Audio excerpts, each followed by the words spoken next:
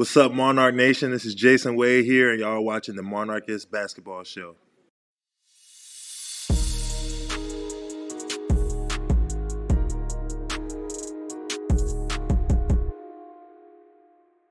I'm Aaron. And I'm Mike.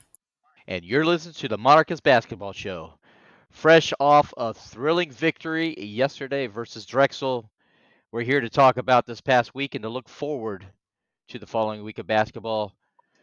Coach, welcome back to the best and only ODU podcast. Excited to be with you guys, and especially so after a big win yesterday. We needed that one, and it was a struggle, but really happy with the win, and really proud of how hard our guys competed. So obviously the way they competed for 50-50 balls was a big part of yesterday, but another big part of it was forcing turnovers.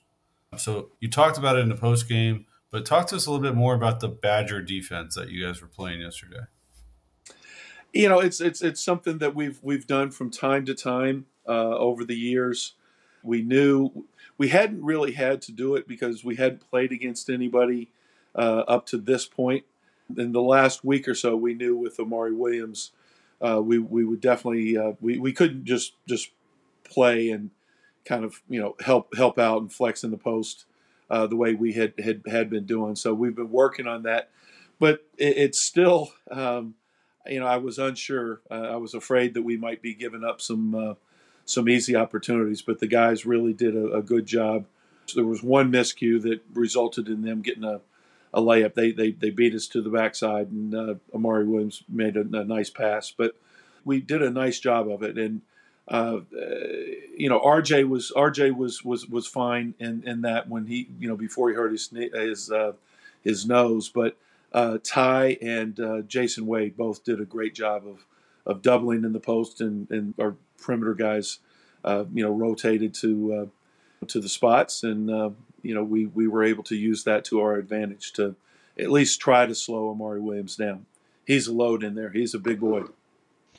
Well, let's talk about Ty a little bit. Obviously, he missed the prior game against Princeton, and that obviously that impact was felt. But yesterday, player of the game. Talk to us a little bit about the impact that he made on the win yesterday against Drexel.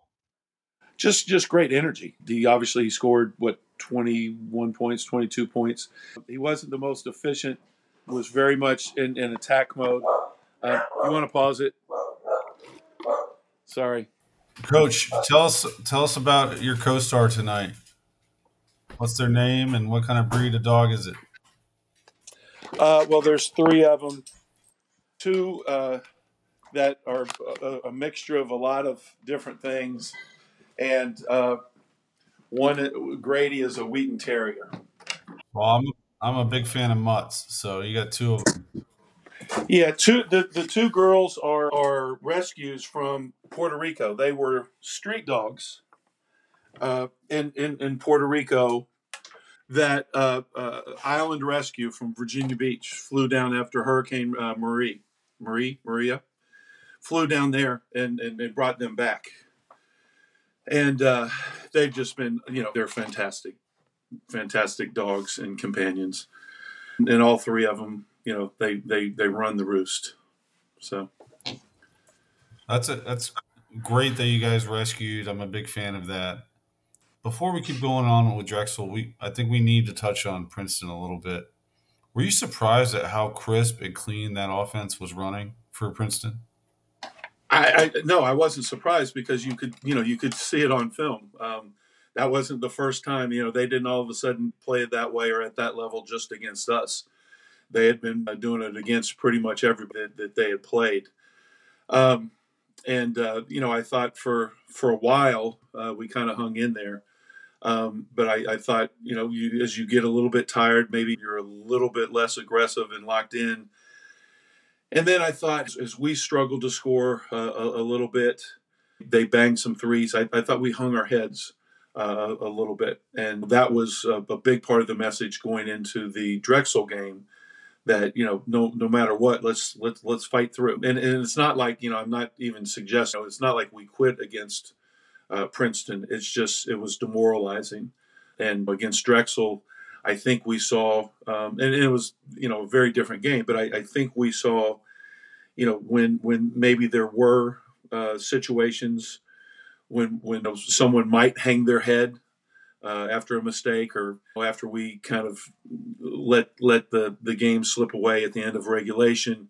Our guys didn't blink, and we they stayed together, stayed spirited, and stayed positive, and ended up doing a very nice job, obviously, in overtime. All right, so bouncing back to the Drexel game, and before we move on, actually, there was one play that Ty had, and I think it was in the first half, when you were talking about him bringing energy and just kind of something we needed. I think he shot a 3-pointer from the top of the key, getting his own rebound for a layup. And land, Yeah. yeah, I want to say it was against Amari Williams. Somehow they had switched off, and then he shot from the top of the key, and I think he knew it wasn't good when it left his hand, but he just sprinted to the basket. The ball came off, and he caught it and laid it in. Yeah, no, that's exactly right. I mean, that's a great example of the energy he brought us. I was saying a little bit earlier, he didn't have the most efficient game. It took a lot of a bunch of shots to get to the 21, 22 points. But that's his mindset, and you're going to have to live with some shots and die with some shots. I mean, let's face it, he was 0 for 5 from the 3-point line until he hit that one that was, a huge one. I mean, we were up 2, I think, and that put us up 5. That takes some guts to take that shot at that point, knowing that he was 0 for 5, although he probably didn't realize it. I don't think he worries or concerns himself about how many he's missed. All right, another kind of an unsung hero in this game, I think, was Jason Wade on defense. He was, I mean, what do you have? 4 steals.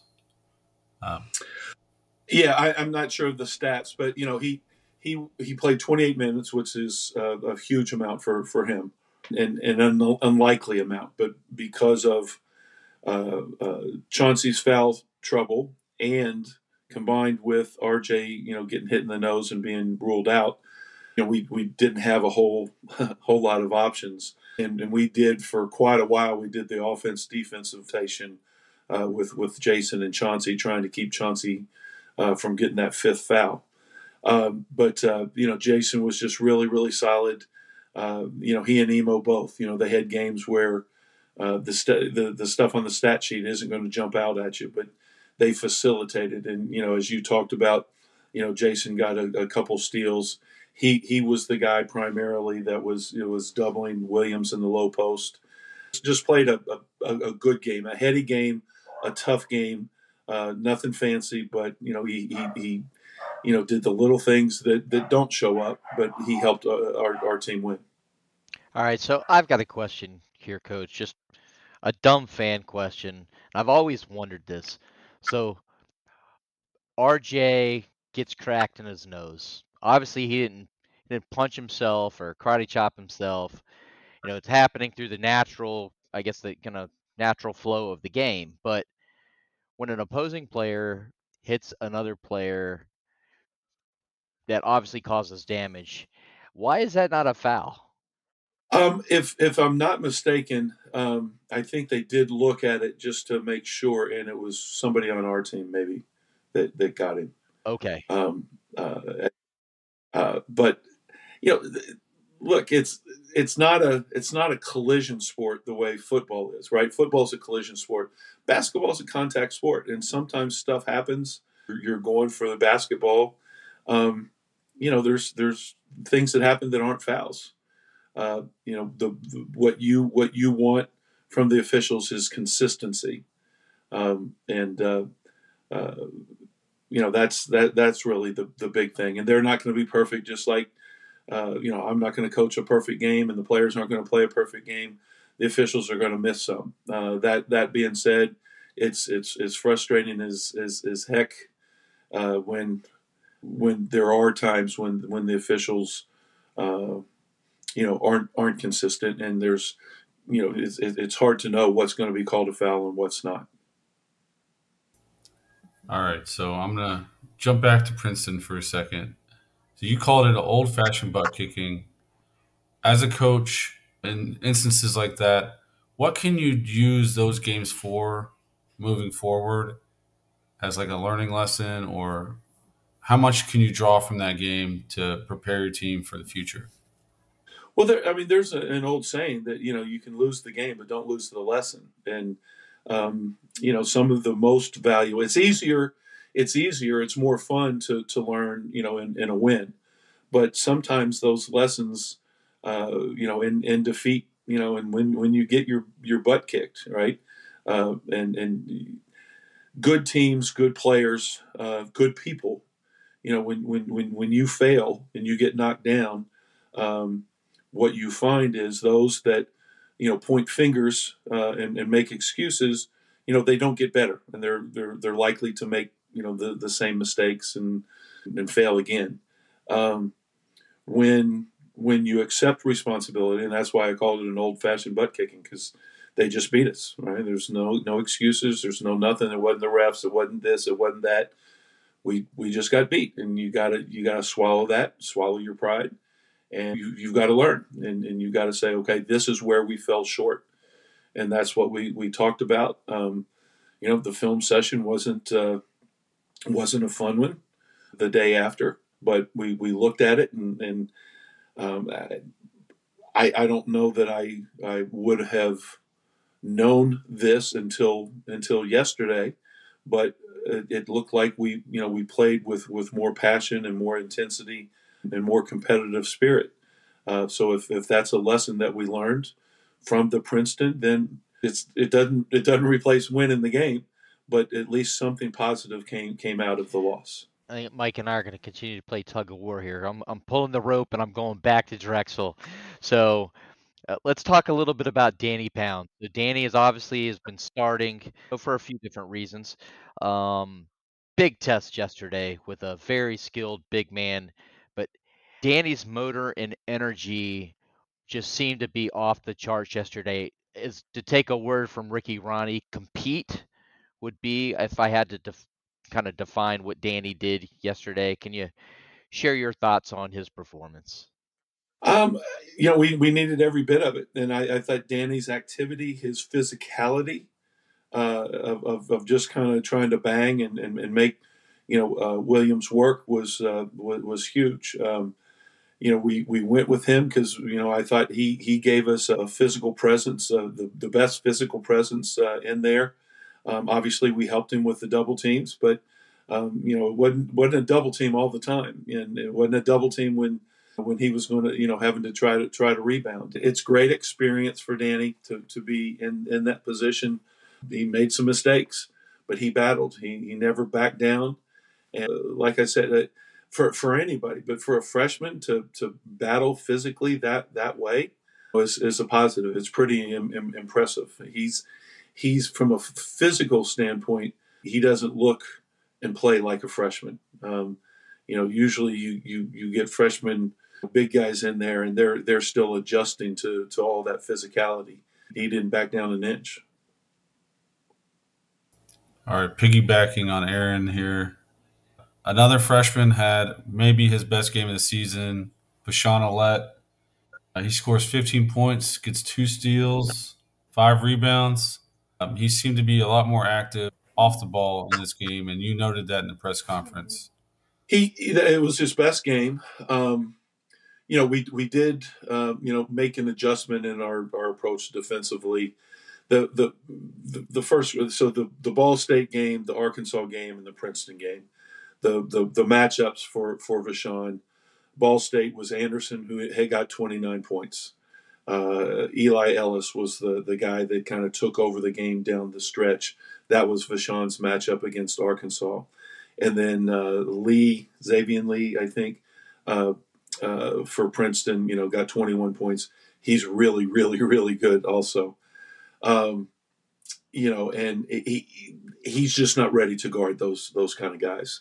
So we made the call, and some of the assistants were the ones that really pointed it out and said, let's put him on somebody else. So we looked for Vishon to be able to guard somebody, that wasn't as aggressive, wasn't quite as big of a scoring factor, and he did a much better job defensively there. He was active regardless of who he was guarding. He was more active. I think that's the response. I mentioned that the film session after the Princeton game wasn't a lot of fun. He was singled out on a number of occasions. It was pretty obvious that he needed to shore some things up, and he responded, and played much better defense. He was much more locked in, much more focused, much more aggressive, and much more disciplined. And I think, I'm just a believer that if you're playing at that end of the court, you're going to be aggressive, and you're going to be better all over the place. And we were able to get out in transition. He made some plays, and he knocked down a couple threes that were important for our effort. All right, now I'm going to go to the not the complete opposite end of the spectrum, but I got to go to old man Mo. So Emo had a big game. I think we talked about it during the press conference yesterday. A big game, but didn't necessarily show up on the stat sheet, but a really impactful one. Talk to us a little bit about that. Yeah, and I think impactful is the right word. He we always talk about, we always see on TV or in the media, mostly talks about shows, guys that impact the game with the basketball, but we always talk about, to our guys, what can you do without the basketball to impact the game. I thought that was ultimately that was the story for Emo. I think I said something, maybe it was on the radio with Ted and Dennis, post game, that nobody was going to look at that stat sheet last night and say, oh, Emo played a great game, except for maybe Emo's mom and his coaches. Then I got a text later from Latress, Emo's mom, saying, "Hey, thanks for the shout out." But he did, and he didn't have a great first half. But when he came in again, we were down.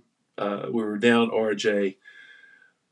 Chauncey had the fouls, and so we had to, we had to figure out a way. And I thought Emo was a steadying presence, offensively, got us into stuff. And again, it's not like we were scoring on a really high points per possession percentage, but he got us into stuff, got out in transition a couple times. But what he did was play some great defense on Justin Moore, and he kept him out of the lane, and virtually their offense was non-existent outside of Amari Williams, and so he had a really good. He had a really good game in terms of supporting, impacting the game in ways that don't show up in the stat sheets, but allowing his teammates. Before Mike goes, to give the family, Emo's family, a quick shout out because this show has a lot of listens in Texas, Coach. I know Mike has kind of shared with you, and we have a feeling that some of those might be coming from the family, and we'd love to see all the positive love and support that comes from that family. And we also love the jean jacket, by the way. I know that Mike responded on social media to that, but what a wonderful family. They're fantastic, and they travel seemingly everywhere. And Emo's mom is a school teacher, and I don't know. I think she might be getting a lot of sick days or something. But if we've got listeners from Wiley, Texas, I guarantee you, they're family. One other stat that kind of jumped out at me yesterday was nine turnovers by Old Dominion. A really good total for us on a bad shooting day, really bad first half of shooting. What would you credit for your ability to protect the ball yesterday? We've put a heavy emphasis on it, and In a game, let's face it, we battled like crazy, but we lost the rebounding battle. So those offensive rebounds, whatever it was that they got, the plus possessions, we had to counteract that, and we were able to do that A by forcing the 18 turnovers, and B by limiting our turnovers. It balanced out. And at least we had, I think, a slight advantage in terms of numbers of possessions. It's really, really important. And sometimes, a lot of times, you might not be shooting the ball really, really well. But if you can get more shots, that's the difference. Taking care of the ball is a priority. I think with the ball handlers we have, if we can continue to be conscious of that, still be aggressive, but making sure that when we take it in there were a couple of them that that hurt. We'll continue working and talking about that, but that's something that can play a big difference in a close game. And I've got a sneaky suspicion we're going to be in a lot of close games this year. Hey, Mike, are we ready to move forward to this week? Yeah, I think so. All right, Coach. Well, Wednesday at home, we've got Radford. They're 5-3. They're a good squad. They've lost their 3 road games: North Carolina, VCU, and James Madison was a real close one, a 3-point game. Can you talk to us a little bit about Radford and what they're bringing to Norfolk? They're obviously a good team. They're a very hard playing team. Um, they've got some outstanding guards, and their bigs aren't as much scorers as they are. They're just junkyard dogs. I mean, they play hard. They got high motors, and they get after it on the glass. The one guy that really, really jumps out at you is their leading scorer, Kenyon Giles, averaging about almost 17 points a game. I know against VCU he had 17 at half, and he's about 5'11". They give him a lot of freedom. In fact, all three of those perimeter guys, they've got like the ultimate green light, it seems, because they're in attack mode every time they touch the ball. A lot of ball screens. Our ball screen defense is going to have to be really, really good if we're going to win the basketball game, because we saw what Giles did, ball screen situations against North Carolina. Despite being down, I think 15 or 16 points at one point against James Madison, they kept scrapping and they came back and had the ball with a chance to tie, and Madison came up with a great defensive stop, basically to seal the game. We've got to do a great job with our ball screen defense. We'll have to rebound the ball. We'll have to fight just as hard. They're not nearly as big as Drexel was, but as I've said, they're big guys, especially their team, but their big guys really hit the boards really, really hard. So you mentioned it earlier. RJ got hit in the nose. Will he be available for this game? Yeah, I mean he'll be available. The doctors have basically said he's cleared. We have him in a face mask to protect the nose. Although he's not required to wear it, but just for his own peace of mind. And we'll find out tomorrow how much he's able to do. Sometimes it's more psychological, and if he's timid at all, that doesn't bode well. But hopefully he can adjust and play and be confident that mask will keep him from getting any additional direct hits to the nose. And then towards the end of the game, Ty looked like he was favoring one of his shoulders a little bit, and Danny looked like Jason was trying to stretch him out. Maybe he was just cramping. He played a lot of minutes. How's the rest of the squad look? I think fine. Ty after practice and lift today, Ty had some ice on his shoulder, but I don't think it's that big a deal. And I think it's his right shoulder anyway. So I mean, I'm not sure he's made a right-handed shot in his college career. I think he did, Um, didn't he? I think he did go right once in the lane this past game. did he make it? He started left. I think, yeah, he did. I was going crazy, right, Mike? Yeah, Aaron was very excited that he went right. Doesn't happen often. No. It's like Bigfoot sightings. All right. So Saturday, you take a road trip, your second road trip of the year to Boston, Massachusetts to play Northeastern at 2 o'clock. I'm not sure if you've had a chance to look at Northeastern yet. I haven't. I do know, looking at some scores, that they've struggled the last couple years. They got out of the gates a little bit slow, but they've put together a couple nice wins, a couple good performances. Bill Cohen up there is a guy that I have a lot of respect for. Kind of a uh, under the radar coach. He and Ed Cooley, who's now at Georgetown. Those guys were assistants for Al Skinner at BC, and just really really good guys, but really really good coaches. So I know he'll have his team ready, and they'll be well coached. Once we turn our attention to them, um, I'm sure we'll see a good basketball team, and certainly a formidable opponent, especially on the road. Yeah, they beat Georgia Southern, a conference foe, and their last game they lost to Princeton. So obviously, once you guys do get a chance to take a look at the tape, you've got something to compare to. I will say that Xavier Lee, who had a nice game against us, absolutely exploded against them for 30 points. He seems to be putting Yeah. a nice campaign together. Xavier Lee's a very, very good player, and Mitch Henderson, the coach at Princeton, probably wouldn't like me saying this, but Xavier Lee and the Pierce kid, both those guys, I mean, they could play in any league in the country. Obviously, they might not have the same role or whatever, but the way they play, they translate. They're good. I have a question. I asked you this at post game, but what is goaltending now? Because it looked like quite a few times. I wouldn't say quite a few. There were two that I thought, and the officials basically waved me off. They ignored me. So I I guess I don't know.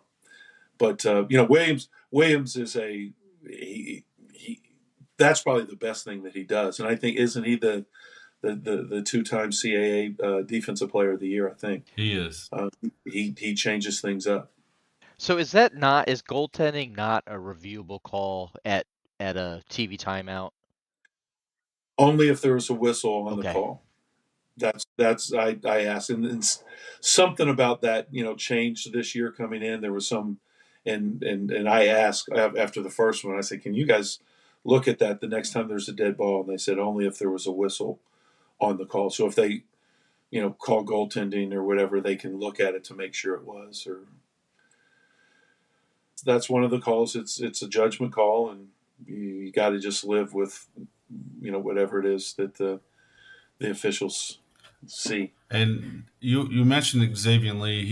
He was obviously fantastic, but he looked like he carried the ball before he turned the corner, which makes it a lot easier to turn the corner.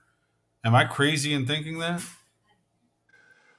I couldn't tell you whether he did or didn't. I didn't really notice it. You're not crazy in saying that if you do carry the ball, it makes it much easier to turn the corner or to change directions.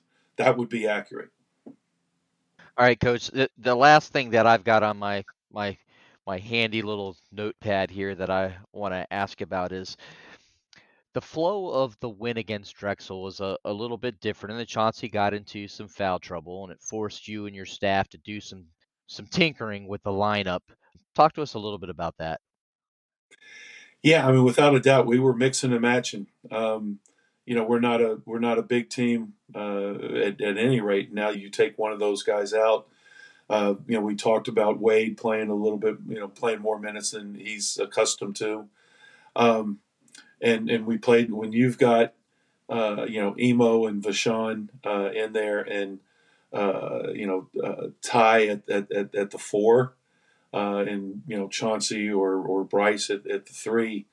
There can't be a whole lot of teams in the country that are smaller than that.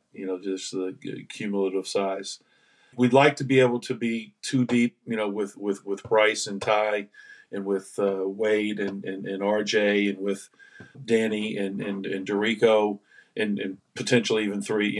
If we need to throw Leroy in there, and then you've got Dev and Emo and Vashon and Chauncey. So, you'd like that, but if one's got foul trouble and one's out with an injury, you just try to piece it together. And that's why in practice you play for different lineups, and because you got to be able to adjust to in-game situations.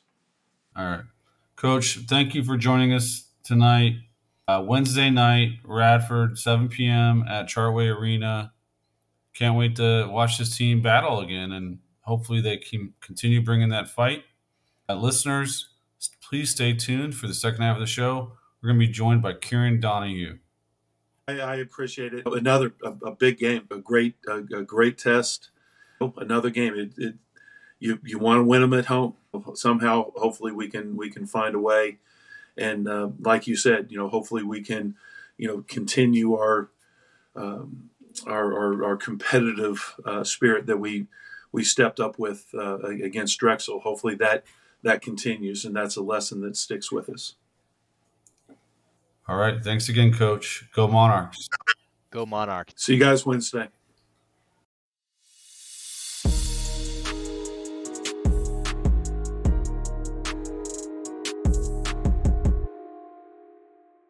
All right, Monarch Nation, we are back with Kieran Donohue. He is a special assistant to the men's basketball coach, obviously Coach Jeff Jones. Welcome to the show, Kieran. Mike, Aaron, thank you. It's a pleasure to be here. Really appreciate it. All right, Kieran. So what we kind of want to do today here is introduce you to the fans. You've obviously been here a long time. You came here with Jeff, but I don't think a lot of people, if they haven't met you, they don't know much about what you do at Old Dominion. And I think this is a great opportunity to teach them about the program and learn more about what each coach is doing. We're going to try to do that today. Sounds good. I appreciate it. So we're going to start at the beginning. How did you go from high school basketball to college basketball and coaching?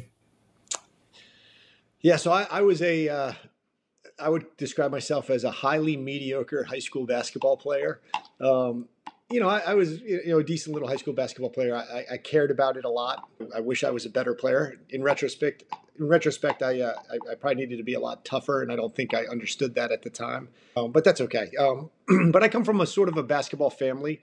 I have a little bit of a basketball background, which is different than most others. You hear sometimes like Jeff, Coach Jones is a perfect example, right? He grew up in the gym because his father was a college coach, a college basketball coach, and a college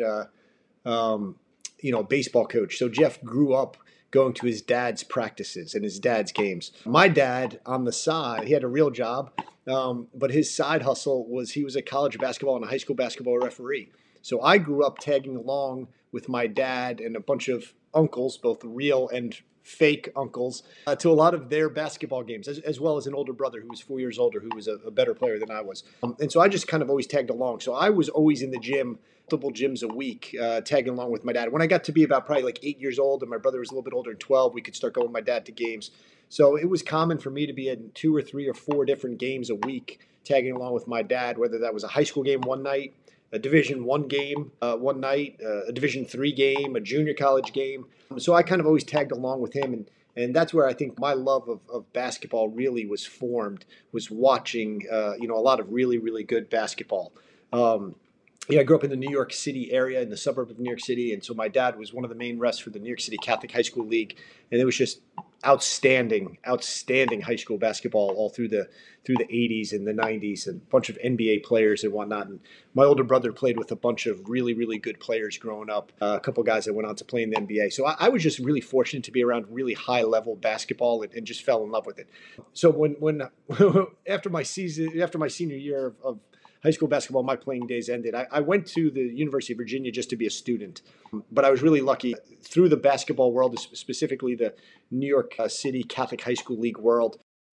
One of Jeff's assistants at the time was Dennis Wolf, a fellow New Yorker, a friend of my father's, and so I latched on as a student manager because for me it was a chance to number one, be part of a team. Right, I got to college, and for the first time in my life, I wasn't on a basketball team since like, I don't know, first grade, second grade. I'd been a high school runner. So for the first time in my life, I wasn't part of a team. I really enjoyed having the opportunity to be part of a team as a student manager in whatever role that meant. I also was thinking that I wanted to be a high school teacher and a high school coach. So I figured if I work as a student manager, this will give me a chance to learn a little bit more. And again, nowadays there are people out there that kind of use being a manager as a pathway to get into coaching. I don't really think that was much of a thing back in the 90s, mid 90s when I was in college. I was thinking, wow, this is cool. I get to be part of an ACC program. I get a front row seat, to when we play Carolina and Duke and NC State and Florida State and all these great games. I get some free sneakers out of the deal. And for me, I loved it. I was a basketball junkie at a young age. And so I didn't mind doing some laundry and rebounding a ton and wiping up sweat and everything else. So that's how I got into being, attached or involved with college basketball. And then I got really lucky. Actually, Dennis Wolf left after my freshman year to become the head coach at Boston University. And then Jeff had to, and another assistant left to become a head coach also. So Jeff had to hire 2 new assistant coaches. So one of the gentlemen he hired was a gentleman named Pete Herman. And Pete Herman had been the head coach at the Naval Academy when David Robinson was there. And Pete Herman was an unbelievable mentor to me. He took me under his wing. And staffs were smaller then. I mean, there was Jeff, 3 assistants, and Ms. Johnson, who was the secretary.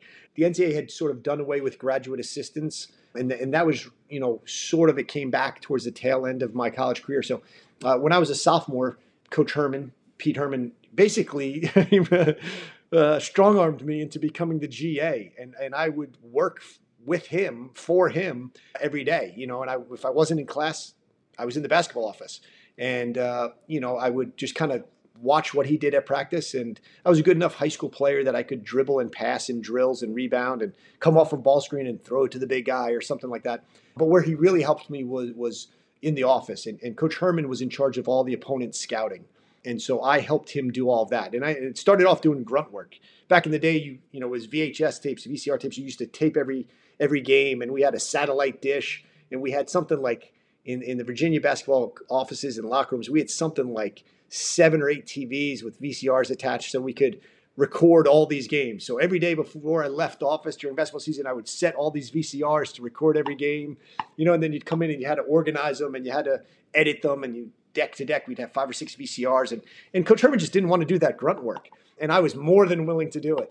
And over the course of my sophomore year, he would have me do all of that, but he would also have me sit next to him while he was watching film and he was explaining what he was looking for. And so then it got to the point where he'd watch 5 games and then he'd give me a game or 2 and say, hey, see if you see anything different. And I think I had a knack for that maybe. I certainly had a passion for it. And he taught me how to sort of scout opponents. And then over the next couple of years as a sophomore and then a junior and a senior, I just continued to do more and more of that with Coach Herman. And that allowed me to get into college coaching. And so when I graduated, I was trying to figure out what I was going to do with my life. I knew I didn't want to be a high school teacher at that point. I was trying to get into college coaching, but that was really challenging. I was interviewing for Division III assistant jobs to make no money, trying to figure out if I was going to go home to New York and try to get a sales job or a job on Wall Street or whatever else. And Coach Jones called me in a week before graduation, and he asked me to stay and paid me. He said, we can pay you a little bit of money, but stay and do everything you're doing with the staff. I don't know what we'll call you, because we're not allowed to call you a grad assistant. I can't pay for grad school. We'll call you like a coaching intern, but keep doing everything you do with Coach Herman and the scouting and the film, but you don't have to be a manager anymore. And I was like, yeah, sign me up for that. And so it was great, and that was a tough year. That was Jeff's last year at Virginia. So that was disappointing way for his tenure to end at Virginia. And for my first year as a coach or sort of coach in waiting or whatever, coaching intern, but it was a great experience. And so then from there, I went to Boston University, where Dennis Wolf was the head coach.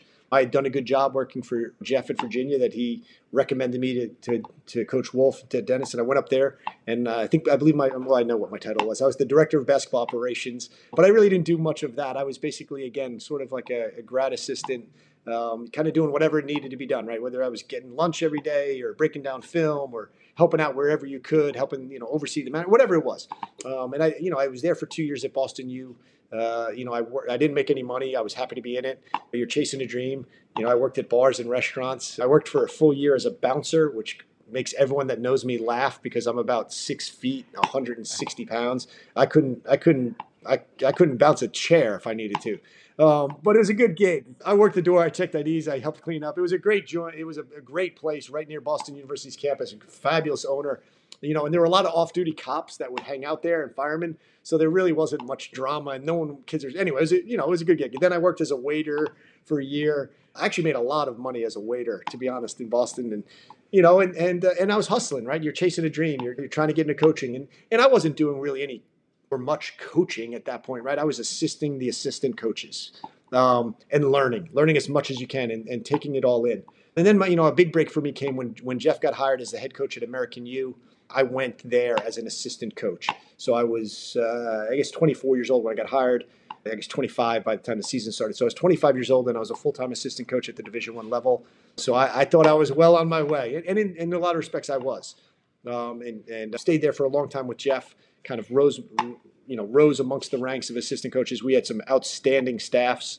I know Monarch fans aren't going to want to hear this, but Ryan Odom, who's the coach at VCU now, was on our first staff there. The gentleman that's the head coach at Morgan State right now, Kevin Brodus, was on that staff. A few other guys have gone on to become head coaches off of Jeff's staff at American. So it was a great 13-year run at American U. We were extremely successful. And then when Jeff came here to Old Dominion, I was in the mix to get that job at American. Ultimately, I didn't get it. Jeff was kind enough to kind of save a spot for me. So I kind of came here to ODU, and I got sort of reshuffled in the deck a little bit. And, I was the director of operations. Some people kind of know what that means, but they gave me a different title. I think that was probably for HR reasons. But it was great. I was still in coaching. My responsibilities changed a little bit. But when you're at the low major level, but low Division I, as an assistant coach, you're doing all the op stuff. Everything that I've done here at Old Dominion, I had to do it at Boston U. I had to do it at American U.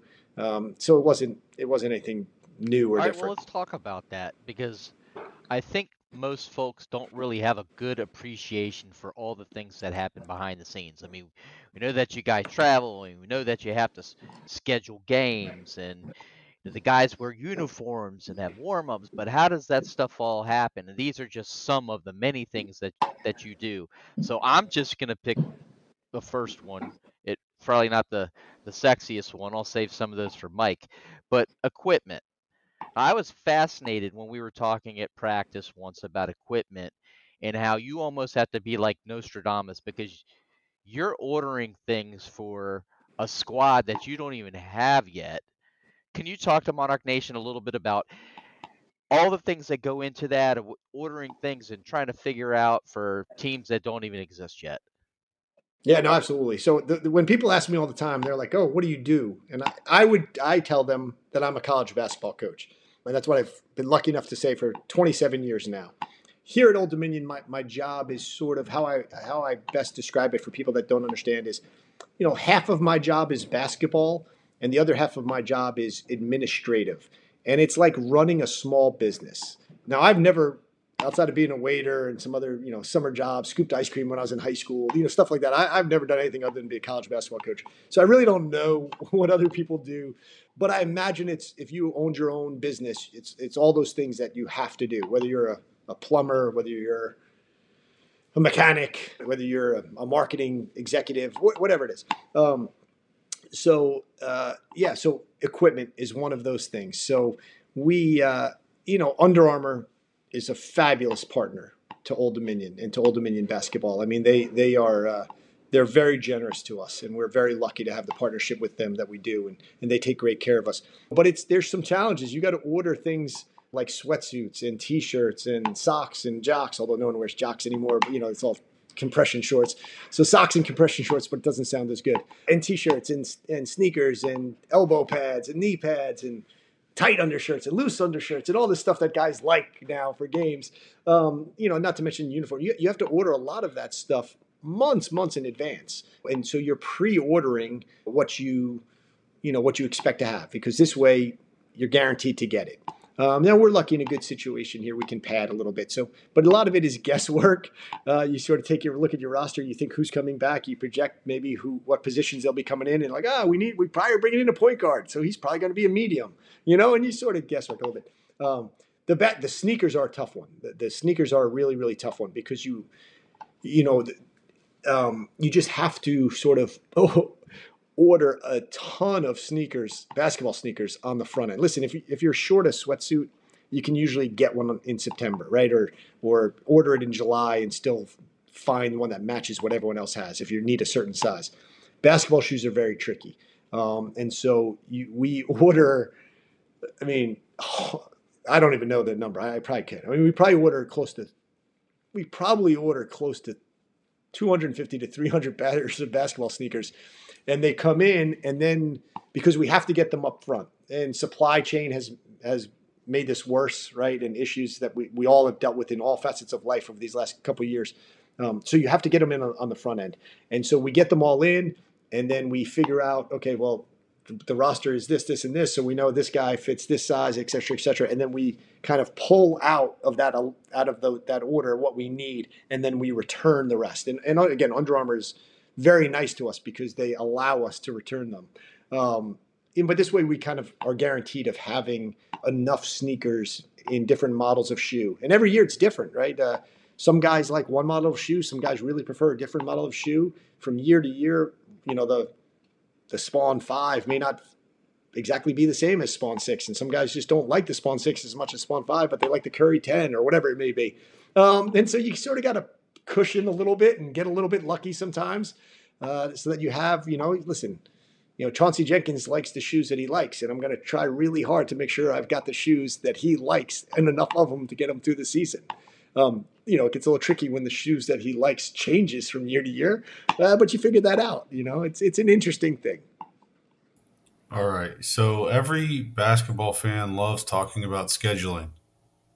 I hate talking about scheduling.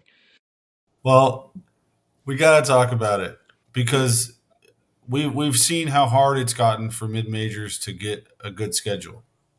And I think this year you guys did an amazing job getting the teams you did on the schedule and beefing it up quite a bit for this team to really test themselves in non-conference play. Can you talk to us about how they come together, how long of a process it is, what are the headaches you deal with? You don't need to talk about specific teams or any of that. Just anything crazy, or just kind of give us the lowdown on what this whole process is like. No, I would imagine it's like cold call sales. There's a lot of phone calls that lead to nothing, but you got to make them. Otherwise you don't get the 5 that lead to the sale. And so that's kind of how it is. You just got to cast a big net and reach out to a lot of schools. There's no question that scheduling's gotten harder. I've had numerous administrators, I've had plenty of fans tell me, I don't understand why we can't get North Carolina or Virginia Tech to come play here or someone like that. The reality of college basketball now is that those games just are very hard to get. And ODU always has been a very, very good mid-major program, right? There's a fear factor for some of those schools. It's just not worth the risk to play them, for them to play us, excuse me. I think what we've started to notice is, there's a rumor out there that the ACC schools were told this year that they, and moving forward for the foreseeable future, they're not allowed to schedule any home and home games. So you've got all sort of different games. You have a home and home series, which is where we and Radford will agree to play a home and home series where it'll be a 2-year deal, maybe a 4-year deal, but we'll get a home game 1 year and then we'll have to go on the road and return it. Then there are guarantee games where someone is paying you or you're paying someone a flat fee to play the game, and if you're the payer, you're buying a home game. If you're receiving the money, you're going on the road and you're not getting return game. Years ago, there used to be a 2-for-1, maybe where you could go to North Carolina twice and they would come to, say, ODU once. Those don't really exist very much anymore. There's been and it's trickled down, right? It's trickled down basketball-nomics, right? ESPN is a major player in college basketball. People that don't understand that, like ESPN is a major player in college basketball, right? And they have all of these tournaments and all of these events where they need teams in them, and they need name brand teams in them to get fans to tune in. It's a big business. And so there's a lot more of those kind of one-off events where an ACC and a Big Ten team are going to play at a neutral site, say in Chicago. There's more of these rivalry challenges, ACC, SEC. There's certainly it feels like there's an explosion of these MTE, these tournaments, right? These 3-game tournaments. We're in Hawaii this year. Last year we were in Charleston. We've been in the Cayman Islands and the Bahamas, the Battle for Atlantis, et cetera, et cetera. We try really hard to be in one of those tournaments every year because for us, that's a chance for us to play a high major team, maybe 2 high major teams on a neutral site, where we just simply have a better chance of beating them. That's what the math says, right? You have a better chance of beating them on a neutral site, like we did a few years back when we were able to beat LSU, and there's been others. So we try very hard to get into one of those really good MTEs. I don't know what the tournament. I don't even know what MTE stands for. I apologize. You guys probably do. But we try really hard to be in one of those tournaments where we're going to be matched up like we are this year with TCU, who, right, is a top 25, top 35 basketball team. It's a great opportunity for us. But yeah, you just got to make a lot of phone calls, and you got to try to. You hope the schedule works out. Everyone wants home games. There's been an explosion of teams playing non-Division I games. 10 years ago, no one did that, and now it's just gotten harder to get games, and so teams are playing. At all levels. Low major teams are playing non-Division I teams, and mid-major teams are playing non-Division I teams. So because everyone wants home games, and everyone's trying to minimize risk. I give Jeff a lot of credit. He's always sort of been we'll take anyone on type of mentality, right? Like we're willing to play anyone. We don't want to sign up for a bad deal, but we're willing to play anyone pretty much anytime, anywhere. But it's gotten hard. It's and that's okay. It's just the nature of it. So you got to reach out and you got to find more people and try to piece it together as best you can. And we used to have it really good. In an ideal world, we would love to play all of the all of the old Colonial teams. I guess now it's the Coastal. We'd love to play all of those teams. And for a long time, we had. We were able to play William and Mary every year. We were able to play VCU and Richmond. George Mason. A number of years we've been able to play. We sort of got back to playing JMU, and then we joined the same league with them, which is fabulous. So we had a pretty good situation here where we could, be in a tournament and play a bunch of the old CAA teams and then find another game or two where we get a home game and maybe go on the road outside of this area. And the travel is extensive in Conference USA, quite honestly, and it's fairly extensive in the Sun Belt.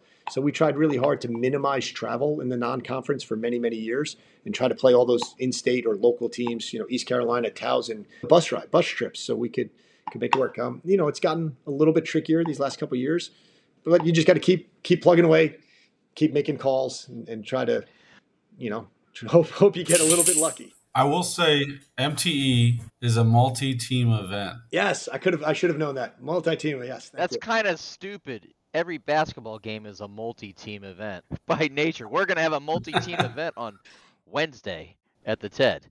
But I think, Kieran, we've only got you for about 10 more minutes. We're going to have you on some other time to talk more about this stuff because we're just scratching the surface, and I know fans would love to hear that. But you talking about travel, let's talk about that a little bit in particular. So you mentioned the team's going to be going to Hawaii in December. Talk to Monarch Nation a little bit about all the various travel-like kind of items and coordination that goes into an event like this.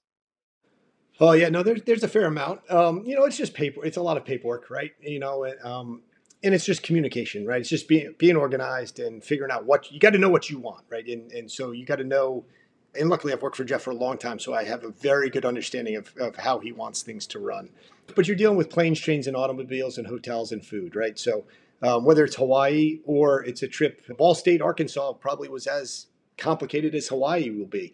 But it's all the same. It's just how many days you're going to be at a hotel. So you're just, and luckily we have an in-house travel agent in the athletic department that does a lot of the legwork on being in contact, getting quotes on hotels. I used to do that, and that was a lot of legwork. Also, you're calling 5, 6, 7 hotels trying to get the best deal. Now someone else in the department does that for basketball and I think all of the teams, which is outstanding.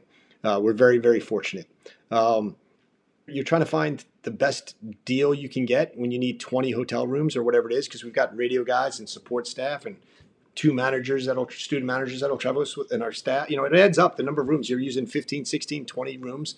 And then you're trying to feed all those guys and you want to eat healthy. You want to also keep it We've been accused of being boring. Well, we've been accused of being boring probably in a lot of ways, but we've been accused of being boring with our food, but we eat to win, and it's, it's setting up meals with pasta and chicken and vegetables. And there's only so many different ways you can have chicken, that isn't fried, 4 hours before a game. But you're just kind of constantly in contact with all those hotels, and then the bus companies. When there's always someone at the hotel on the sales side or the catering side, and you got to know what you want. I spent a good chunk of my day today, quite honestly, sort of getting ahead on tying up some loose ends on Hawaii, and then getting ahead to the start of conference play. We go to Northeastern this weekend. That's been done for weeks, but get kind of a lot of the Sunbelt Conference hotels. You're sending rooming lists and sending meals. Hey, we want to eat at this time. The game's at this time. We always eat 4 hours before. So a typical trip for us is, we try to practice at Old Dominion before we travel. So we just feel like we get a better practice that way. Guys aren't tired after traveling on a bus ride or on a flight. And you can control what you can control better at home.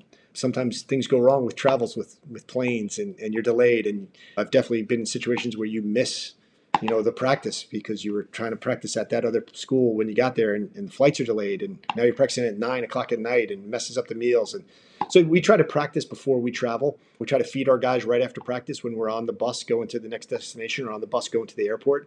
We try to get to the hotel as quickly as we can. Sometimes it's a nonstop flight. Sometimes you got to connect. It's hard for our guys. Connecting's hard. We got big human beings. When you're on these little connecting flights in and out of some of these smaller cities, and then you're waiting around for a connection, it's a long day. It's not physically taxing, but it can be mentally draining. And then you get to the hotel and we have a dinner, right? And we set up a little buffet and we eat. And we usually watch some film of our opponent the next day, get the guys to bed, wake up the next morning, have breakfast, try to feed them well. We usually watch film again. We go over and we have a shoot around, which is sort of like a very light practice. We literally shoot. We shoot. I know some fans don't believe that, but we work on shooting a ton. We shoot and we try to get up shots without being physically taxing, but trying to that fine line of getting guys loose and getting ready, but not wearing them out. And then we walk through, right? How are we going to guard the other team? This is what 4 or 5 things that they want to do most, and how are we going to guard them? So we have a game plan. Talk about how they're going to guard us and what do we want to do to attack them. Then we go back to the hotel, guys rest a little bit, and then we eat again. You don't have a pregame meal 4 hours before the game, and then we usually leave the hotel about 2 hours before the game. Try to get over to the arena anywhere about an hour and a half to an hour and 45 minutes before the game. Guys go in the locker room. The managers hand out uniforms. Jason Mitchell, our outstanding athletic trainer, starts taping ankles and giving treatment and get guys out on the court again. So there's a lot of eating and there's a lot of hurry up and waiting. And then when you go on, and especially on these league road trips where you're gone 2 games, you leave Wednesday, you play Thursday. Sometimes you travel Thursday night. Sometimes you're bussing through the night. Sometimes you're flying. Sometimes you're traveling the next day on Friday, and then you're playing again on Saturday. And sometimes you're getting home on Saturday night. Sometimes you're not getting home until Sunday. I do think the Sun Belt, especially the East, has been better for us in that regard. We get home on a lot more Saturday nights. Now it may be technically 3 or 4 a.m. Sunday morning, but it feels like Saturday night when you can get home and get in bed and wake up at whatever time that is. For the coaches, it's probably earlier than for the players. For me, it's when my children wake me up. So you may get a few hours of sleep or whatever it is. But at least when you wake up Sunday morning, whether that's at 7 a.m., 9 a.m., 11 o'clock a.m. on Sunday, you're in your own bed. And then you have usually the whole day off. And I find that very mentally rewarding for, I think, everyone involved. When you have to play, when you leave on Wednesday, play Thursday, travel Thursday or Friday, play Saturday, and you can't get out. Like today, I was working on our Troy, Arkansas State trip. And we play Arkansas State at 2:00 in the afternoon, and you're like, okay, that's great. We're going to get home earlier. But we're in Jonesboro, Arkansas. It really doesn't help us get home any earlier. So after the game, we've got a 4.5 hour bus ride to Nashville because we can fly out Sunday morning. We can let our guys sleep in, and we can take a nonstop flight Sunday morning from Nashville rather than connect. Which would cost even more money and be tougher on our players. It's easier to just get on that bus and go 4.5 hours to Nashville, watch games, relax, guys sleep, whatever it is. It's a little more comfortable on the bus. Guys can spread out It's easier to spread out on a bus than it is on a commuter jet. From Arkansas State, we won't get home till probably won't get back to campus about 3:30, 4 o'clock on Sunday afternoon. Listen. don't cry for us, right? This is awesome. This is a great lifestyle. This is what we all want to be, right? We all want to be part of it. But it's hard. And then those kids got to go to study hall Sunday night and they got to get to class on Monday. There's a lot behind the scenes that's challenging for these guys. All right, Coach. So we're close to out of time. So we're going to close with this question, I think. Is that Absolutely. right, Aaron? This would be a good time to close. All right. So you were a basketball coach. You know this team. You've seen a lot of teams over the years. So what is this team's ceiling, and what does this team need to do to hit that ceiling? Yeah, that's a great question. I think this team's ceiling is as high as any I can remember in a long time. I think there's been some years you come into the season, and I think our second year with Trey Freeman, you came in, you're like, man, I think we're going to be really good. Trey Freeman, Aaron Bakehoe's senior year, you came into the year and you're like, oh, we are really good. We knew that. BJ and Ahmad's senior year, you knew you were going to be really good. And as coaches, you just tried not to mess it up and you hope you didn't get injured, right? Other years, you're thinking like, I'm not sure how high it will be or where are we going to be. This team has a high ceiling. This team has the potential to contend for a championship. There's no question about that. We got to figure it out. It's been a little disjointed, I would say, so far, right? Part of that, you got 9 new guys, I think, in total. And every team moves at a different pace. We were really fortunate. Last year we had 7 new guys. Last year it gelled pretty quickly right away, and roles were established very quickly. With this team, part of it's been because of injuries, part of it's because of maybe personalities, part of it because maybe I think we have more talent across the board, so there's more competition. That's hard. Like, okay, well, I can play this guy, I can play this guy. They're both pretty good, but only 5 can be out there at the same time. And what is the right combination? There's a fair amount of tinkering going on right now and trying to figure out what is the best, way forward. We've gotten sidelined a little bit. We missed Dorico for 2 games, and then we missed Ty for a game, and then we basically missed all of RJ yesterday for a game. He took an inadvertent karate chop across the nose when he was lost for the rest of the game. And all of those guys are important pieces to the puzzle for us. Not having them there. Sam Hood, we expected him to play a role coming into the season, and a role that I'm not sure anyone else really can play. And so now he's out. And so you got to kind of recalibrate. So I think that our ceiling is very, very high. Our ceiling is that of a contender. What do we need to do to get to that ceiling? We've got to gel, right? We've got to find a way to gel and to understand what it's going to take for us to be successful. There's a lot of different ways that teams can be successful. There's a lot of different ways to skin the cat, blah, blah, blah, right? There's a lot of different ways. What is the best way for this group of people and this head coach and that combination to be successful? I'm not going to lie and say it's gone super smoothly yet, but it hasn't gone bad either. It's just not as smooth yet. But it's early and it's been a little disjointed. So we just got to figure that out. We've got a mix of new older guys. We've got a mix of new younger guys. We've got 2 freshmen playing a significant amount of minutes, which I know is somewhat rare for us maybe. But we've got 2 freshmen, and freshmen are freshmen, right? They make freshman mistakes. Bryce Baker wasn't playing, I don't think, really at all this time a year ago. And you look at what happened to him over the course of the season and his development, right? And now he's coming. Emo's playing a different role than he's been playing. Devin didn't really play much at all. And so now he's playing for the first time. So, that's a third guy that's really experiencing college basketball, significant minutes for the first time. So all of that sort of just takes time, and it's a process. And with every team, it's a little bit different. What gives me, a ton of confidence is that Jeff knows what he's doing. Our staff knows what we want to do. And we've got good young men in the program, right? And we're playing hard. We played really, really hard against Drexel. And that was obvious to everyone. It wasn't always pretty, but we played really hard. Well, that's been a staple for Old Dominion basketball for the 10 years that I've been here. Watching them from afar, I think that's been a staple of Old Dominion's success for a lot more than 10 years.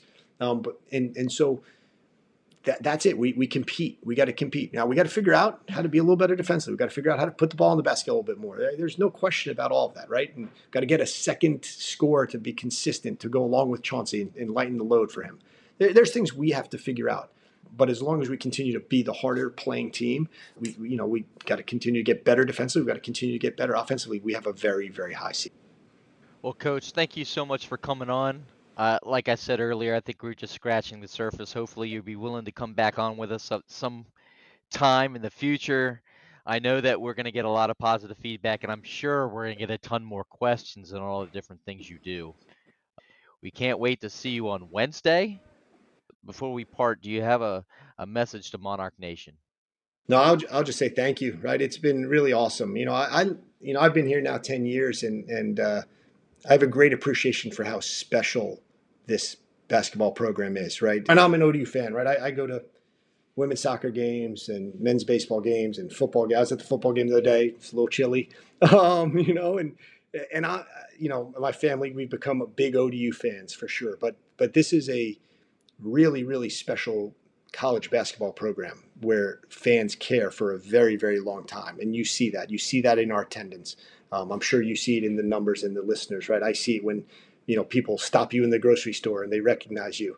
That's special. We've got it very good here, right? We've got unbelievable facilities. We've got unbelievable fans. I just say thank you. I appreciate it. We're very, very, very lucky. Not to speak for Jeff or the other members of the staff, but I think it's safe to say that all of us that are coaches understand that and appreciate that. And I would say, hey, we're working our tails off to be the best that we can be. It's not the start we wanted to the season. We can admit that but it's not the end of the world either. We got a lot of basketball left to play, and we're coming. We're coming, and we'll be ready for Wednesday night, and it'll be a tough challenge. And then the game after that's another tough challenge. The game after that's another. Right? There ain't no cupcakes. We probably had one on the schedule, and that one's come and gone. So it's big boy basketball from here on out, and we'll be ready. Well, you heard of Monarch Nation, 7 p.m. Wednesday night at the TED against Radford, and then tune in on Saturday at 2 p.m. I think. Maybe it's not. I don't know. Either way, playing at Northeastern in Boston. Thanks, Coach. We'll see you soon, and go Monarchs. Go Monarchs. Thank you. Go Monarchs.